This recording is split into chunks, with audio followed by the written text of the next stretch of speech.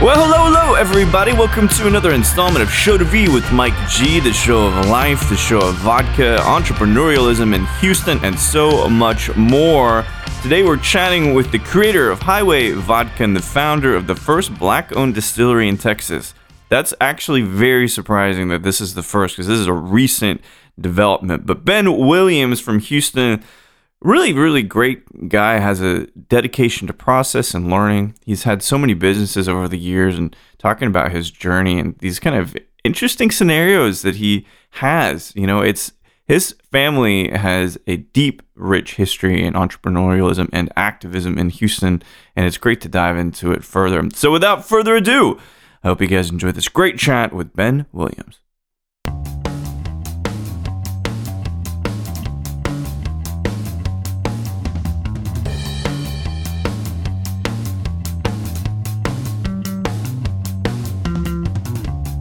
Man, you know, the thing for me that I've kind of found is that, like, when I have like certain ideas and stuff like that come into my head and they just won't leave, you know? Oh, yeah. It just becomes a thing, like, where, and I mean the kind that like wake you up at night sometimes thinking about it, and then I don't like to use the word obsession, but it is kind of obsessive-y. Yeah. You know what I mean? Like, sure.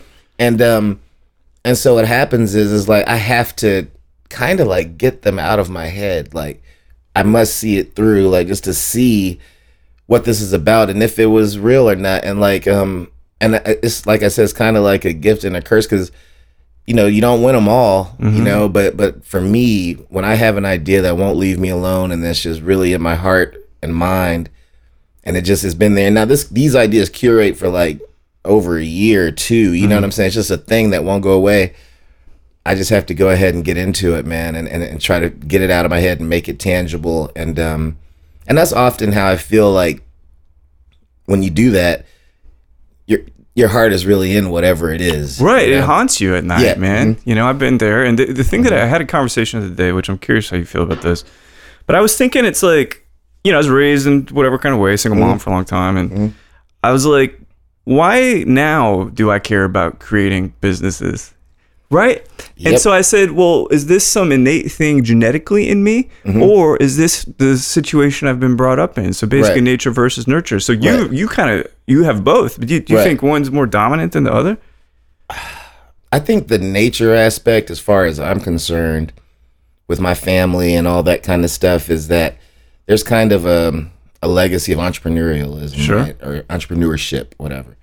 And so the best thing they ever gave me, well, one of the best things, is just the belief that when you have these ideas, you can go for it. Yeah. You know what I mean? You don't have to be scared to attempt to do things that are weird, you know, or new or not standard, you know, and just create what you want to create and live in it, you know? And so that would be the nature aspect of it.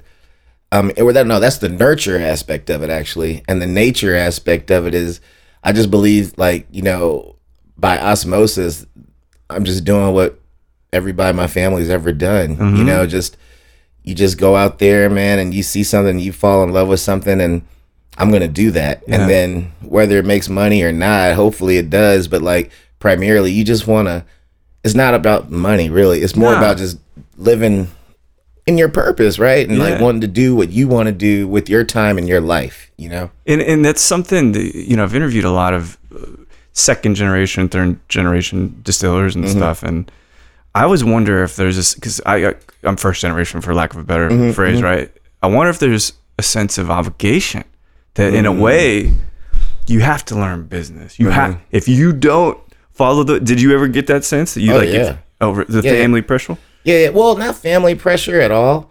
No, because my family, that's the cool thing. It was never any pressure to take up any of their businesses. Yeah. You know what I mean? And that's not really cool sometimes, because it's not cool for your family, say your mom or dad or whoever, build up something and their kids are like, yeah, I want to go and be a veterinarian, whatever, right? Well, what about all this? Where is this going to go? Like, I mean, that's not my thing. But it's a beautiful thing too, to be able to have that freedom to choose that and not, cause any ill will or anything like that for anybody. So, I mean, it's all a gift. Like I said, but see, like me now being a father and stuff, like I kind of hope that my kids want to come on in and do something with this. But if they don't, they don't, That's no pressure. And that's great, because I think there's so much, it's like you follow family lines, you know what I mean? Mm-hmm. And, your brother's also an entrepreneur. Yes. I'm from Houston as well. But so this whole story, okay. I don't want to call Katie Houston, but I will now. Houston Metro. There you go. That's good. Yeah. It used to not, like, it used to be completely separated. It was. I won't even get into what the handbook said when I moved to Texas. But, this whole thing starts in Houston. So which neighborhood you grew up? So Fondren Southwest, okay, southwest side of town, went to Lamar High School. Nice.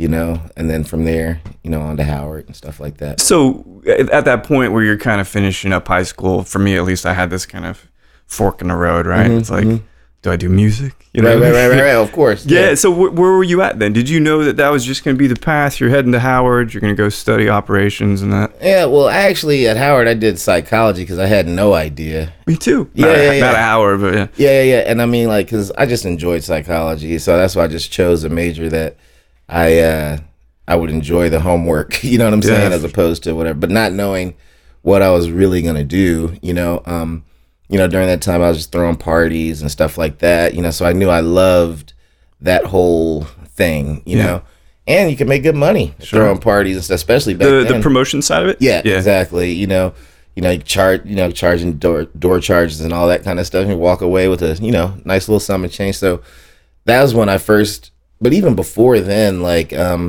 was DJing parties in high school, and then started promoting stuff then, events and stuff like for high school stuff, step shows and all this kind of stuff.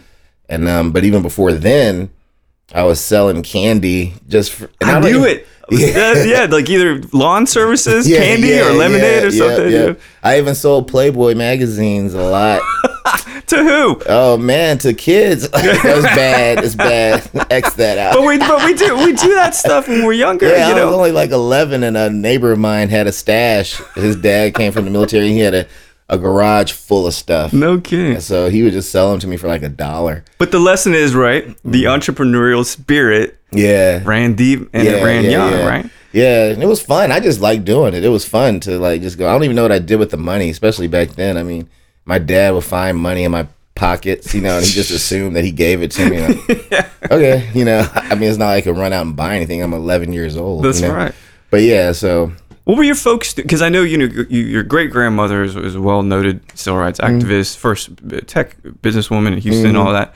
But what your folks by that point, when that kind of entrepreneurialism had been distilled down a little bit? What industries were they in? Parents, father's a lawyer. Okay. And my mother is an educator, and she founded a school. Would you work in the board in the or something? Yeah. Yep. So you've got just such a lineage of this stuff, and. I mean, I wish that I did in a sense, right? Like I go back to generations. I don't even know where the hell I'm from. Really? Well, I could kind of say that. Depending on how many generations you want to go. But that's true. But yeah, I mean, and I think that's just it though. Just kind of growing up around people that were doing their own thing and wide ranging things. Yeah. From the traditional doctor lawyer stuff to, restaurant owners to, hardware store owners to whatever, right? Just entrepreneurs, period. It just seemed like what it is. It never really came in my mind ever. I can say this with the fact that I ever thought about, okay, where am I going to go get a job? Like that was never in my head. Yeah. The one time I brushed against possibly getting a job was, I was doing an internship in college at EA Sports. Oh, nice. Yeah, on Madden. Yeah. Okay. So I won everything, by the way. I was the best that year. It was irrefutable. But so I won the company tournament and everything. Oh, geez. But they offered me a job when I finished school to come back out and work. And their catch point at that time was you, after 7 years with the company, you get an all expenses paid trip anywhere in the world that EA has a site for 2 weeks, right? And I was like, well, my older brother, who's also an entrepreneur, I just gotten back from that Christmas holiday before that summer of that internship with him he was doing this festival in South Africa, and I was out there with him for like 3 weeks. Wow. I was like, I mean, I've already done 2 that. weeks? Yeah. Come on. And 7 years from now. Yeah, right. So I was just like, yeah, no. And then the whole corporate thing, they used to come by the Cube and say like, hey, have you seen John? And I was like, no. And they was like, you mind if you just kind of let us know when you see him come and go? I was just like, oh man, the vibe of it just wasn't, it just didn't So you knew fit me. You knew that whatever kind of, you can call it a cage, we can call it a box, we can call it cubicle, but that was not going to be your I career. couldn't do it. Even though I loved working there, obviously it was great. But like, I just knew that the way that it worked, and I was looking at the guy who was, over where I would be if I came in, and he was like probably like 15 years older than me at the time. And I was like, well, if he's still here, I mean, I'll never go anywhere. You know what I'm saying? Like, so it just didn't fit. You know what I'm saying? So I just, I never thought that way. And so never looked back either. No. Kind of moving forward. And then one of the gigs that you had, I think when you were still in DC, was doing artist promotion. Is that right? Yes. What same kind of promotions that you were doing for DJs and parties in Houston? just booking a club and promoting it and standing at the door and collecting, just having a good time, basically. And then from there, it kind of went to doing like proper concerts and venues and stuff like that. Did you do any artist management ever? Man, I played with that, but I just couldn't get into it. It's different. And I mean, at the time it was, I don't know, I just couldn't get into it. It was too much of, managing people's expectations. It's a lot. You know what I'm saying? It's personalities, not the figures, right? Exactly. And what they want, they expect of you and all that kind of stuff. Yeah, it was too much for me. So what brought you back after this kind of nice stint in DC, finishing up your degree? Was it home that called you back? Was it a project, family, or was it the restaurant? Family. Yeah. Just because, I mean, Houston is where my roots are and connections were. And I mean, maybe I was just being lazy. I didn't want to go carve out a whole new life in a different city. Sure. Like my older brother, he did that, and he made it. But like for me, now I just wanted to kind of ease it a little bit, Yeah. So and I just went home, and the first thing I started was a janitorial services company. No kidding. Did you feel like the time toilets. at Howard, and both of us know, working at a distillery, there is no shortage of getting our hands, our arms, our feet, and everything else dirty, man. Or burned. Oh, especially burned. Right. Or starting a fire, God forbid. Right. I haven't done that. Oh, I did that one time. That was, knock on wood. Yeah. But that's something that I think is also at the foundation of entrepreneurial spirit, right? Is that we lose sleep over the thing we're passionate about, and at any cost, we'll make it happen. Whether that means I got to go roll my sleeves up and put my hands in dirty lactic acid water, whatever. Right? And because people, did you ever think about what the perception is of you starting a janitorial company? Oh yeah, man. I have a great story about so like okay. Without naming organizations. I was fortunate to land some, decent contracts or whatever. Just out there hustling it up or whatever.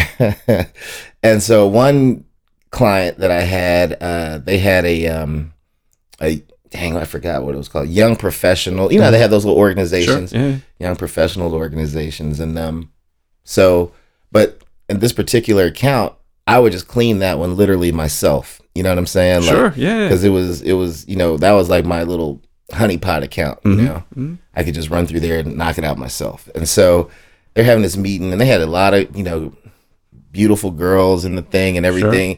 And I happened to come through there one day, man. I was like, dang. So I'm pushing the cart, you know what I'm saying? All this stuff. And I'm just, I'm cleaning the building. I'm cleaning the toilets, vacuuming and stuff like that. And I'll never forget, they've been asking me to join this group a lot because I was doing okay. Yeah, you know what I'm saying? I was doing pretty good. And so like, and I was just like, maybe so. I'm not really into that kind of stuff. But so I'm up there cleaning, and I guess I slammed the door, and all of a sudden this guy comes running back up the stairs, and I was just like, what's going on? He's like, hey man, we're the young professionals, and we're having a meeting down there, and you're interrupting, our business and all that stuff. And I was just like, okay, sorry about that, whatever, right? Yeah. Fast forward, they asked me to do do a promotion with them and stuff like that. And that guy, they introduced me to him, and he was just like, oh man, whatever, right? And then I'll never forget, like, the girls, because he really went hard on me that day. Yeah. And then when I left that day, and I had just bought this really cool truck, and I pulled around, I happened to be leaving when they were leaving, and I'll never forget when the girls just kind of slapped him on the arm, like, what are you doing? And then so I threw the party, and Beyonce showed up. And so, because she was a friend of my little brother, they kind of grew up. And this is at the point, Destiny's Child days or before that? Oh, yeah, no, she's huge. Yeah. Yeah. Got it. All right. Yeah, so it's like, yeah. Well, she's not huge like now, but Yeah. this was Destiny's Child, right a little bit after that kind of thing or whatever. And she's definitely Beyonce. You know what I'm saying? Yeah. And so he showed up, and I'll just never forget how he tried to, man, that day, I didn't know or whatever, and it's cool. But the thing is, and it just kind of always taught me, like, you can never, like, you don't know who somebody is or what they're doing or what they're capable of. So just always keep it cool. Yeah. You know what I'm saying? Just keep it cool. I don't know what your mantra is, but my mantra is don't be a dick. Basically, it's that simple. It is super simple. It's the most simple, that's it. Because you don't know where you come from. Exactly. You don't know how well off you are. Right. And people make all these kinds of assumptions. And you don't know if I was going to punch you in the face either. Right. Yeah, good You know point. what I'm saying? Sure. So, like, you don't know but, he felt very entitled. He was the president of that group, and I guess he thought he was on something. And if you ask where that guy is now, I have no idea. And it doesn't matter. You know what I'm saying? But you still remember that moment. Yes. Because I want to share a moment with you. I've never shared this on the show. So at this point, I went to Portland Cocktail Week, which is a great kind of event, a lot of vendors and stuff. And again, I seldom share stuff like this on the show. But I was sharing a bed because I booked too late. Everything was booked up. So I was sharing a bed with one of the owners of a fine bar here in Austin, Texas. Right. We've grown to be good friends. And he's kind of a playboy. So he kicked me out of the room the first time, right? Right. And so a man in his early 30s, 2 degrees, good job, entrepreneur. I sat in a stairwell. Sorry, I almost slept in a stairwell with a hoodie in Portland, Oregon. And people, they just looked at me and they're like, I don't have any change, man. Yeah, I'm like, yeah, but man. I'm not. And to the one person that tried to give me a beer, cheers. That was lovely. But you see what I'm saying is you don't know, man. You expect. You don't know. So just be cool. Just be cool. That's it. And so, project after project, I know you've done so much, like during COVID times, there's $1, that's the thing that's interesting and also a little difficult for me is that when you do so much, what do I focus on as an interviewer, But I want to say that I love that your projects all kind of, they're around creativity. Yeah. You know what I mean? But you, as a man, do you fancy yourself being pretty creative yourself? Oh, dude, you know what? That's really what I fancy myself as, because what I am not is a manager at all.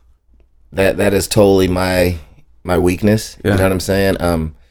I got ideas for days, and I got cool ways to execute them, but minutia and detail, as far as like business operations and stuff, that is my weakness. And that, and then like, that's it, so I don't know, man. I mean, I would definitely more fancy myself as a creative than some, suit. Yeah, no, absolutely. Yeah. I mean, for lack of a better we've been here, I don't know, 20 minutes or something. I reckon that's pretty apparent that right. You're not a button up kind of guy, Right. When it comes to non-business ventures, do you have creative outlets for that? Do you paint? Do you write? Do you record? Do you still DJ by chance? No. No, man, I guess as far as that goes now, it still kind of just all dives into, like, still business. You know what I'm saying? Like, it's just kind of what my family, like, we always, and sometimes it gets a little nerve-wracking because, Thanksgiving can get weird when everybody's just kind of talking about what's going on at work, so to speak. And this and that. And it's fun because we love everything, Sure. And so that's kind of where my creative goes, like into, different projects that are going on in my family. And we could do this. And, and that kind of stuff is where, so that's the kind of creative that I'm on now. I used to paint and all that stuff. Oh, really? Yeah. One of my side hustles in high school is I used to make these graffiti painted jeans and stuff like that.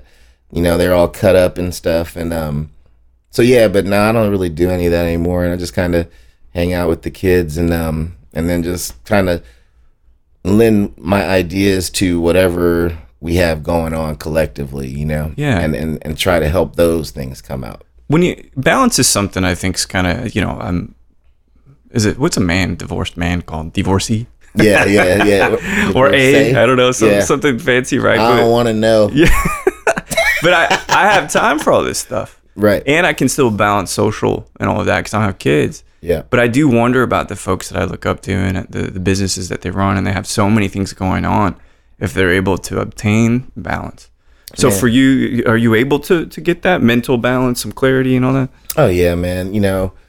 It's weird though. You do weird things like to just totally shut your mind off because it's hard. So I like to play word games, and I find like I'll just zone out on a word game. And that'll just kind of close off all that noise, because the curse of entrepreneurship to me is the fact that you're never off.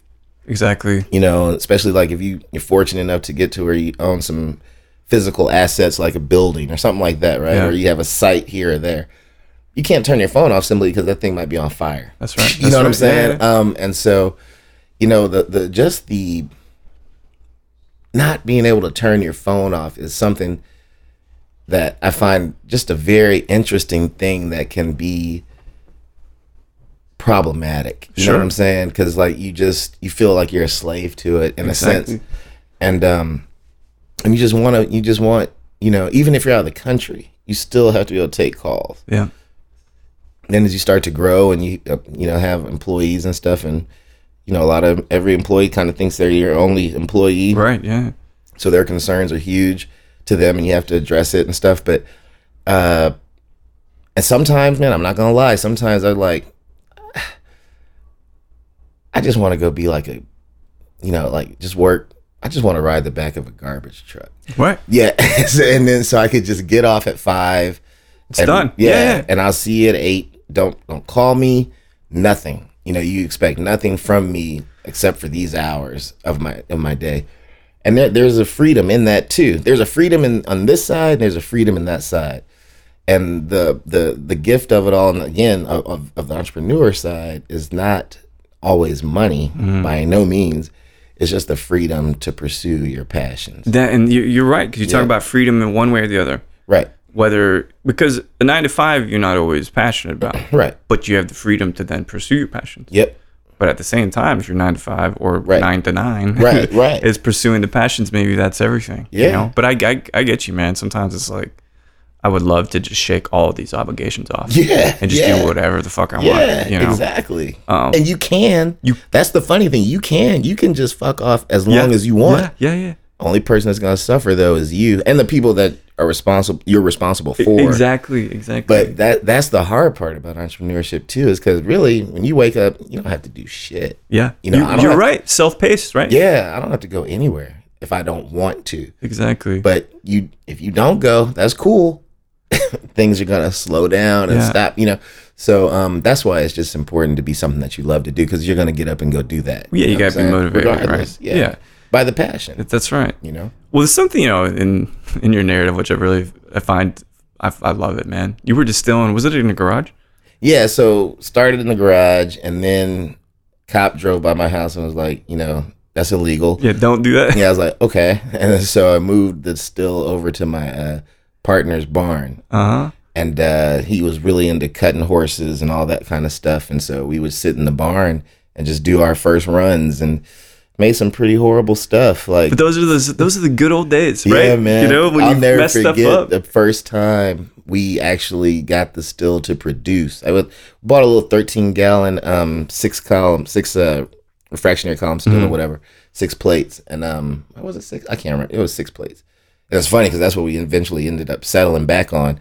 But a good old sugar wash. Yeah, I got you. Man, that stuff started coming out. We were like, it's producing, and it was coming off at like right under 190. Damn. And it was just like, all right, we got to drink it straight off the still. Oh shit. Like, we have to initiate ourselves. You know what I'm saying? Yeah. Man, we put our heads under there. Oh, that was horrible, but it was fun. We never forget that moment to this day.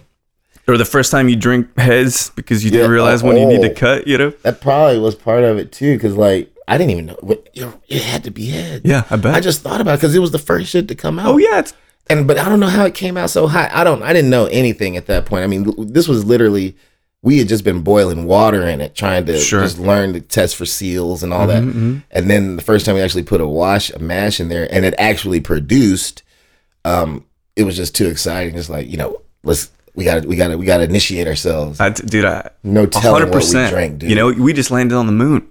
Yeah. Let's celebrate this. Yeah, exactly. I mean, it's just one of those moments that you record your first song, you have your first kid, these just monumental things. How long did it? I know it took you 2.5 years roughly to get the federal licensing. Yep. Is it because the location was difficult, or it was just? No, that's interesting about, as you know, with setting up a distillery, how you have to have that location before you even get exactly right. Yeah. So weird, right? And so we were fortunate enough that the barn qualified for the location, and Wendell, my partner, he owned that free and clear. Nice. So that made it a lot easier. That made it a lot easier to stomach 2.5 years, and it was mainly because of the hemp component that we have going on.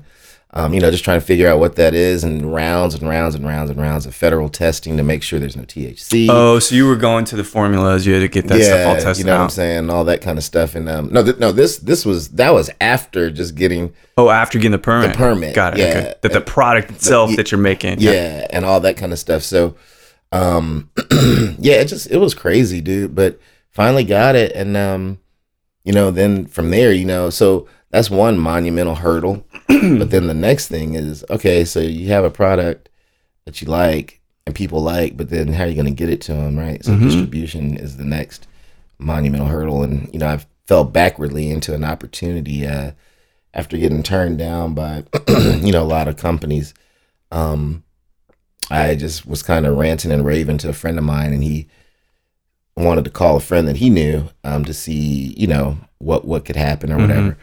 Did he know anybody, basically? But that guy was Tom Montague at Silver Eagle, who's now the VP at Silver Eagle in Houston, which is the Budweiser house. And they're like, hey. Okay. Yeah, it's like, hey, we're about to start carrying spirits.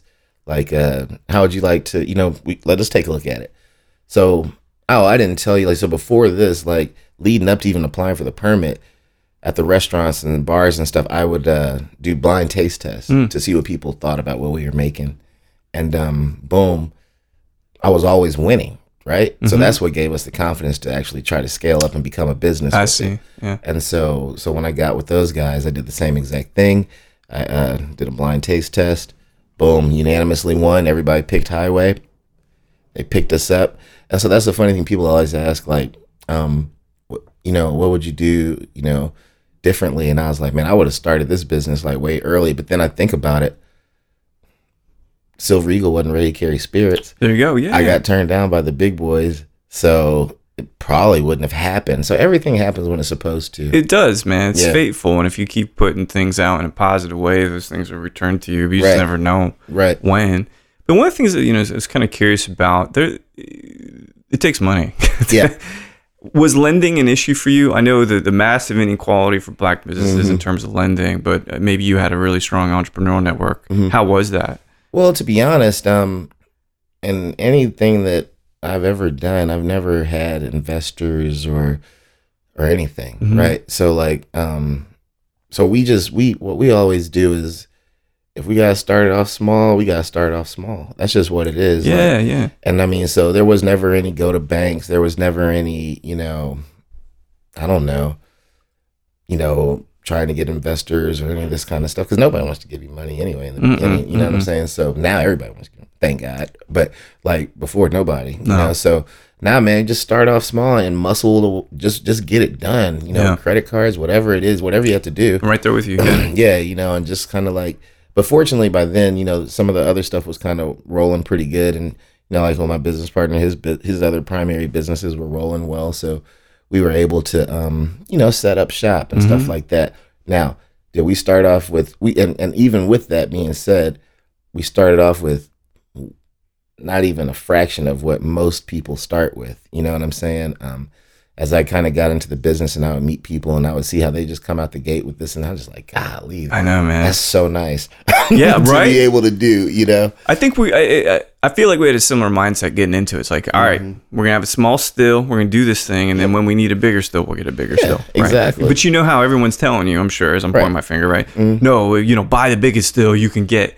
I think that's the stupidest fucking advice, Dude, man. because I mean, first of all, well, if you just got money to burn, do it. Sure. Do whatever Yeah, you want to yeah, do. yeah. But it's the same thing like from restaurants and stuff. Like I've seen people that when we were opening up one site, that come into the game at the same time, like $1 million, beautiful place, like has every piece of equipment you could ever want. They out of here in a year. That's right. That's You know right. what I'm saying? There's something to be said for like when you're an entrepreneur and it's your money.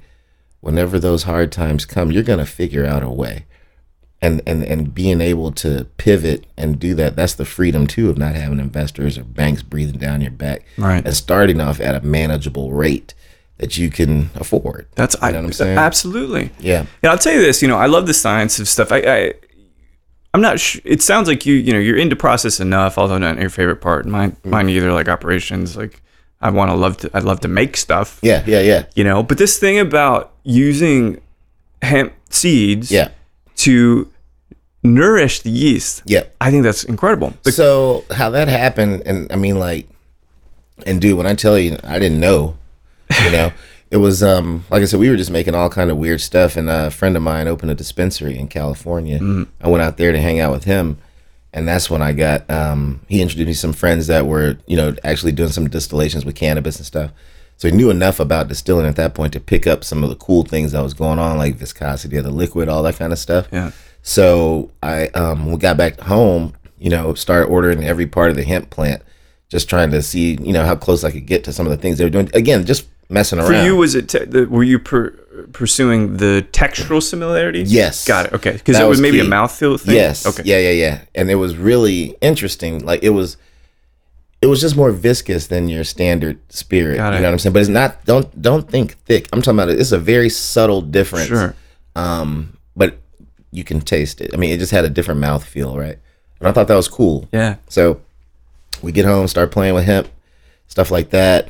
Finally nailed onto the hemp seed. And then, you know, after years of figuring out different ratios and stuff like that. The first thing, once we got to the hemp seed, that's when we noticed, first thing we noticed, like, hey, our yields are, you know, when we do a run Yeah, on the little right. 13-gallon still, the yields were getting large. We were picking up more alcohol. And I was just like, and it was fermenting a little bit longer. It took a little longer to ferment. And then, of course, all those oils and stuff that were forming in the fermenter. But I just, you know, and like I said, along the way, I read every book. I watched every YouTube video, just teaching ourselves how to do this, right? And so then I started trying to figure out, like, what's going on with this yeast? I mean, like, why are we getting a larger yield? And then I came to find out, like, that the amino acids in hemp were basically feeding the yeast. And so the yeast was living longer, working harder. And so, because, you know, I mean, you've played with those nasty nutrients and Yeah, it's unnatural. turbo yeast and all that horrible tasting stuff Yeah. comes from that. And so, so I mean, dude, it wasn't the plan. But that's, you know what I think's really funny, because I was thinking about it. It's like, why? Because in my head I'm like, why does this work? I was like, oh, it actually has, hemp seeds have all 3 omega acids. Yep. 3, 6, 9, or is it 6, 9, 12? I don't know. Yeah, but there's so much available hydrogen and stuff, and so the yeast are probably like, ooh, you know. And so, like I said, the yields got larger. That was number 1, and then 2. Initially, what we used to do is like, so when it sits in the fermenter, be a thick layer of oil on the top, then the liquid, and then the grain. So we used to siphon that liquid off in the middle because it looks kind of like olive oil on top of oatmeal, and it's not cool. So, but then one day, just being lazy, because, you know, racking liquid is It's messy and sticky. Yeah. we just threw everything in the still, the oil, the liquid, and the Oh, that's grain. amazing. Yeah, and that was the best stuff we had ever made at that point. So y'all do that? Is that the process? Yes, now we distill on the grain. The oil goes in. The everything goes in. Yeah, that's And incredible. that oil kind of floats on top of the liquid, and the still kind of functioning as like the first layer of filtration for those vapors. So, dude, I'll tell you right now, I'm gonna give you credit for that because that's something called con bagazo and mezcal. Oh, okay. Right, so they put the agave fiber in the still. Oh, really? Yeah. Not everybody does that. But many people do that, and it's ingenious. You start like whether it was intentional or not, and I love stuff that's a result of laziness. I really do, because that's legit what it was. Like, seriously, it's such a pain ass racket. Yeah, like, you're totally right. It is. But that is truly compelling to me because you are physically putting other cool things in there that are going to come out in the distillate. Just even the sheer force of the vapor will lift some of those oils out. Exactly. And so that's the cool part about so like then it came a whole thing of like, deciding how many, because by then we had experimented with everything from 4 to 12, plates. And so settling in on 6, and obviously collecting the hearts and stuff like that only, we were able, that mouthfeel that we wanted was there. And then the third challenge, I don't know how many we're up to now, but was the filtration, which is this whole of course beast. Because you're going to take the oiliness out if you do too much, right? So it was interesting because like when we were on the 13-gallon still days, we were just using Britas to filter, right, to cut. And so when it came time to scale, and you know how filtration, first of all, it's expensive as shit, right? Yeah. And it gives you no control over the media that you use, right? And then you don't have time to do just the gravity thing, whatever, right? So we kind of built our own filters so that we could control the media. And I went to a water plant where they give water treatment, kind of place, and found a cool guy, and we started dissecting that Brita and trying to see what was in there. And he's like, oh, I sell that, whatever. So bought all that stuff from him, went back to the distillery and started just kind of trying to come up with our own little blend of that stuff and how you want to stack it. And so playing with that, like, do you want to blend it all? Do you want to stack it? What comes first? Blah, blah, blah, all that kind of stuff. And then comes down to like adjusting, like, what's the flow rate? Right, yeah. And so then playing with that, it's just over time. Dude, and I get that. And just trying to figure out like, what's the right flow rate to leave that body and mouthfeel and flavor, the nuanced characteristics of the flavor that come across from the process that we use. So that was really fun to have that level of control. Well, and understanding too, as an owner, right? Because you're getting the minutia. You mentioned that. But so the resulting viscosity, the resulting silkiness, that's exactly where you want it now. Exactly. That's incredible. Yeah, and then the cool thing is too is like it now is kind of like McDonald's in a sense, because like the process from start to finish, except for fermentation, that's the only kind of fluctuation stuff. But like after that point is very like step by step by step, like don't vary. That's right. That's the biggest thing. Like so our new lead distiller is my partner's daughter, and it's funny, like she's great. She has it down. And I mean, I might add I want to see many more black females distilling, because I can't. There's not a really big history of it, right? Oh no. So this is a great achievement for y'all. Yeah, for her. You know what I'm saying? But I'll never forget when she first was like, when we first kind of started leaving her to it, and I came and she would always like, okay, come taste, whatever. I'll never forget it. She gave me one. I was like, what did you do? And she was like, well, I was like, nope. Cannot vary. You can't vary. And like, but no, she's been good ever since. Great, actually. And now, I mean, like, she's really rolling with it. So it's exciting to see. And that goes back to that family thing, because his daughter, she's into it. Yeah, that's so that's kind of mission accomplished on that. And you don't meet a lot of distillers, for one, right? And you sure shit don't meet a lot of female distillers. No, and she's cute. Yeah, that's a good point. Which is even a smaller thing. I mean, I don't know over well, through the industry, but I think I do agree with you. Yeah, it's really cool. Though. So being knowing that the distilling in Texas has grown just profoundly, and it took us this long to finally have the first black-owned distillery. I mean, is that a source of pride for you? Is it just how that works out because it's just your vision? It's after. Yeah. Do you ever reflect on that? Oh man, you know, I guess you know what I'm saying. I know kind of what this face you're making. Yeah, You just do. You do. right. I mean, it just kind of, when people ever, it's kind of weird, and I don't mean any disrespecting anybody, Nah. but like, whenever I get the, so being black question, I don't know how to answer because this is the only experience I know. Right. Right. And so, like, I mean, to me, it's just life. But yes, on a general sense, there is, I guess, a sense of like, oh, this is really cool. But like, to me, also, it's not cool because why? At this point, Right. like, it's not like distilling is new, you know what I'm saying, or whatever. So it's kind of like, and I have a good idea why. You know what I'm saying? Sure. But it's tough, and a lot of those hurdles, barriers of entry are tough. Yeah. And but I mean, I have way down in my family, my grandmother used to tell me that one of her cousins or uncles or somebody, they used to, distill and run liquor no joke. up through Independence, Texas. It's in your and all that blood. We stuff. finally found out. Apparently, I didn't know. She told me that many years ago, but yeah, so I don't know, man. I guess I don't spend a lot of time on that. And is the mindset more? I know what I got to do, and I'm gonna do it, and I'm not gonna think about it and celebrate myself along the way.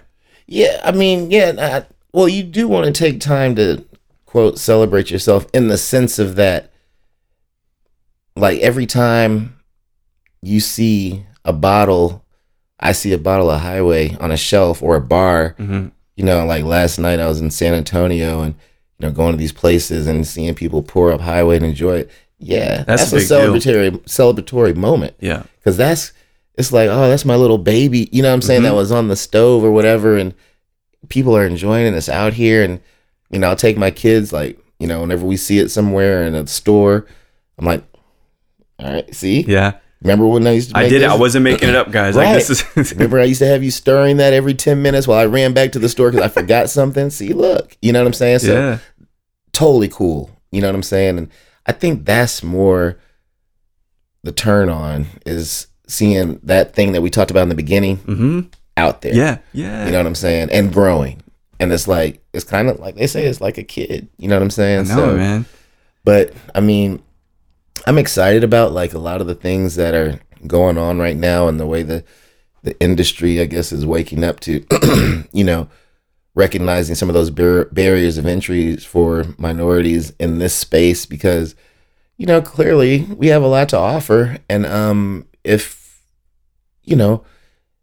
just need to, first of all, to even know it's a thing, and then secondly, is why not? Why not reach back and dip into a different pool of creativity that, really has not been tapped in this industry like that. I mean, you take Uncle Nearest. I mean, clearly there's a lot of legacy Huge involved in, we've been playing in this game. So why not now? You know what I'm saying? And not just being like fronted, like marketed by, but created by. Yeah. You know what I'm saying? It's just, it never felt forced. It always felt seamless. Right. But it's like, to your point again, like why now? Why did it take? Yeah, why did it take this long? Why aren't we making gin together? Right. Like I think about that all the time. It's like, why aren't more people just collaborating? Right. Not based on the background or the race, but like you love this shit. Right. And like that's enough for me. Let's like work on a batch together. Right. You know what I mean? And yeah, it's just, I think people are, but like, and I need to do better as far as like getting more involved, so to speak, in the industry, I guess, as a whole. Just so busy, like, but I want to start going to these conferences, and and doing all that kind of stuff, and getting to talk to more people. Because that was one thing, like I didn't have a lot of people to talk to. You know what I'm saying? Yeah.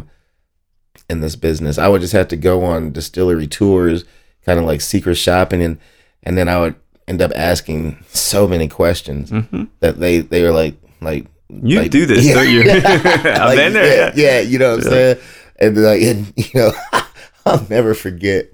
I was touring the McCormick's distillery, which used to be a hemp processing I didn't know that. business in the very beginning in the 1800s.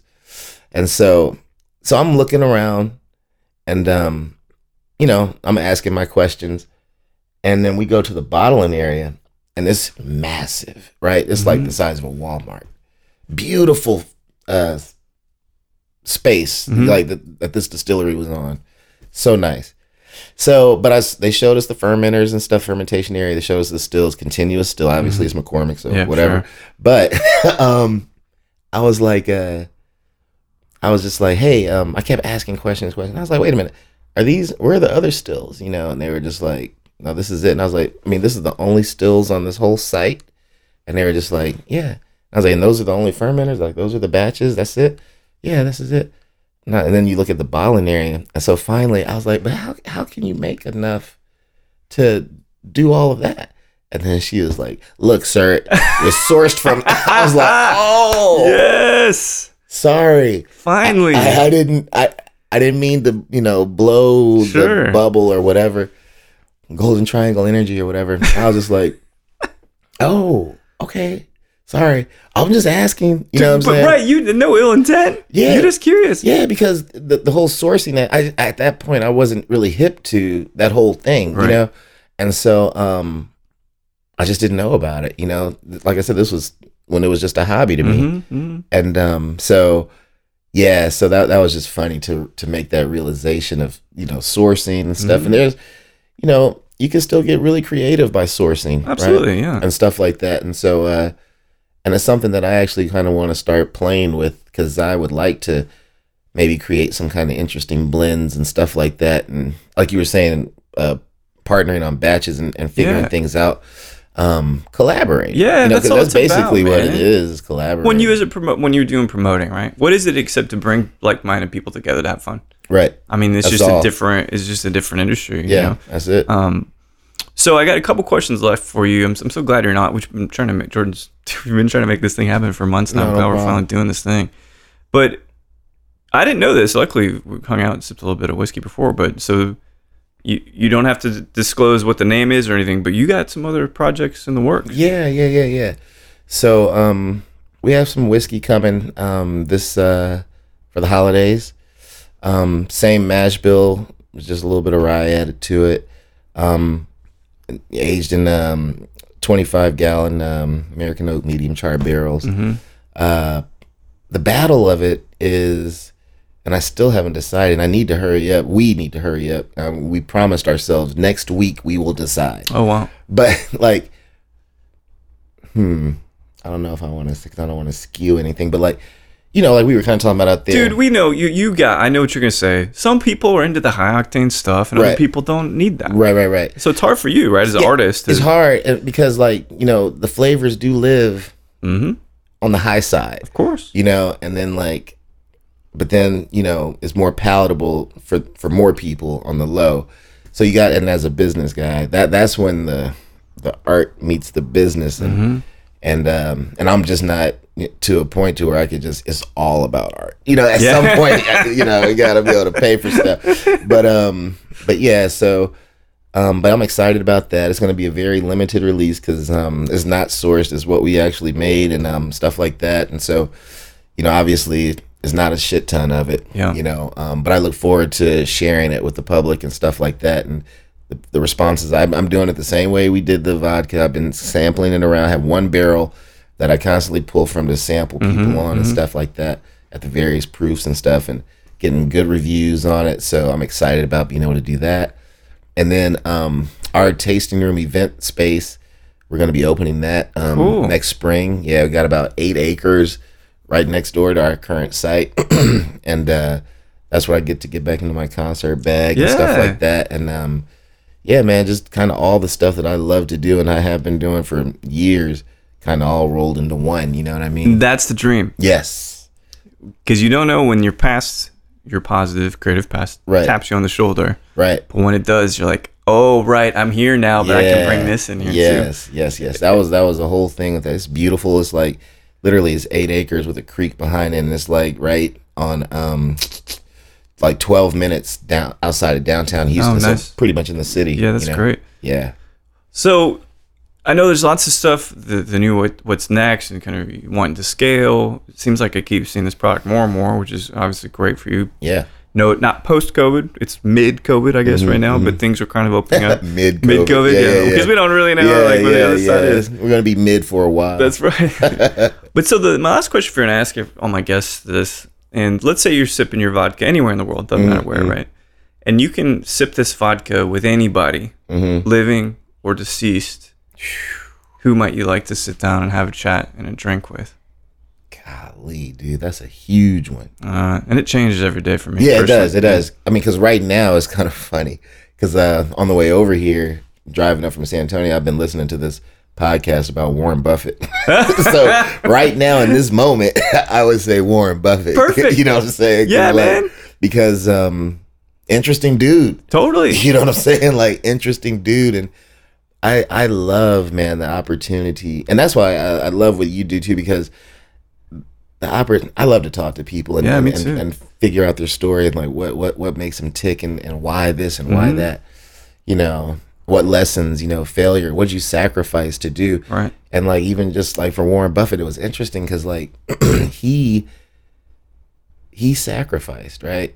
But what did he sacrifice? It wasn't money. He sacrificed his relationships because his wife, he was always in his head or working. Even when he was home, he wasn't down there in the family, and stuff like that. And then he's traveling a lot and blah blah blah. You know, everybody's taken care of, but where are you? And so it's always going to be a sacrifice, dude, in some way. And so that's what it is. Is like what sacrifice are you willing to take, or do you even know that you're sacrificing? Like, that's what I would kind of ask him. Like, did you know that your wife was gonna leave you, even though they never got divorced? Right. But she's gonna leave you because you're just not around, and you got all the money on earth. But she's like, dude, it's so weird, right? Yeah. To have like 80% of the things totally locked in, but the things that really matter, the ones you don't. Yeah. And you just don't know, like, yeah, and that's so I would love to have a drink with him today and be like, hey, did you realize what you were sacrificing? Like, because you don't know. In his head, he might have been like, I'm trying to get out of here. Yeah, but you don't know. And I would just like to know that kind of stuff. But yeah, so this moment right now, today, I would just say that because I love that. I'm fresh off of that. No, but that's what this is about, right? Like, I probably don't have an answer for it. Maybe John Taffer has been watching so goddamn much Bar Rescue. I know. I like to talk to that dude too. I would too, and I tried to get him on the show. Really? I've worked with this PR company, but it was COVID, so we'll see about that. But man, it's been just a delight talking to you about your story and thank you, man. You know, all the chapters and stuff. It's like therapy for me too. Well, one psychology major to the next. Yeah, exactly. Now my dad convinced me to not, and so I've got a business degree. But I sure shit tried to do clinical psychology. But yeah, I can't wait to see. I'll head to Houston here soon and we'll hang out. I'd love to see the new spot and everything. Yeah, definitely, man. I look forward to it. Yeah, cheers. We'll talk. Let me know, man. You got it. We'll talk soon, yeah? Yes. Cheers. Yep. So there we have it. Ben Williams of Highway Vodka. I think if you know me or have been listening to the show over the years, you might get a sense of how I personally feel about vodka. This is maybe the first vodka that I really enjoyed drinking. The use of hemp seeds and all that oil that's in the distillate, once you taste it, it's just delicious. And it's great to sip with Ben and talk about his journey. I really want to get down to Houston to see the distillery. I think he might have mentioned it, but he's working on some whiskey, and I can't wait to taste that too, especially with that brain and that palate of his. So thanks everybody for listening to Show to V with Mike G. No matter how many movies you watch during the month of October, or if you're thinking, man, it's good to be back on the podcast, please keep dancing.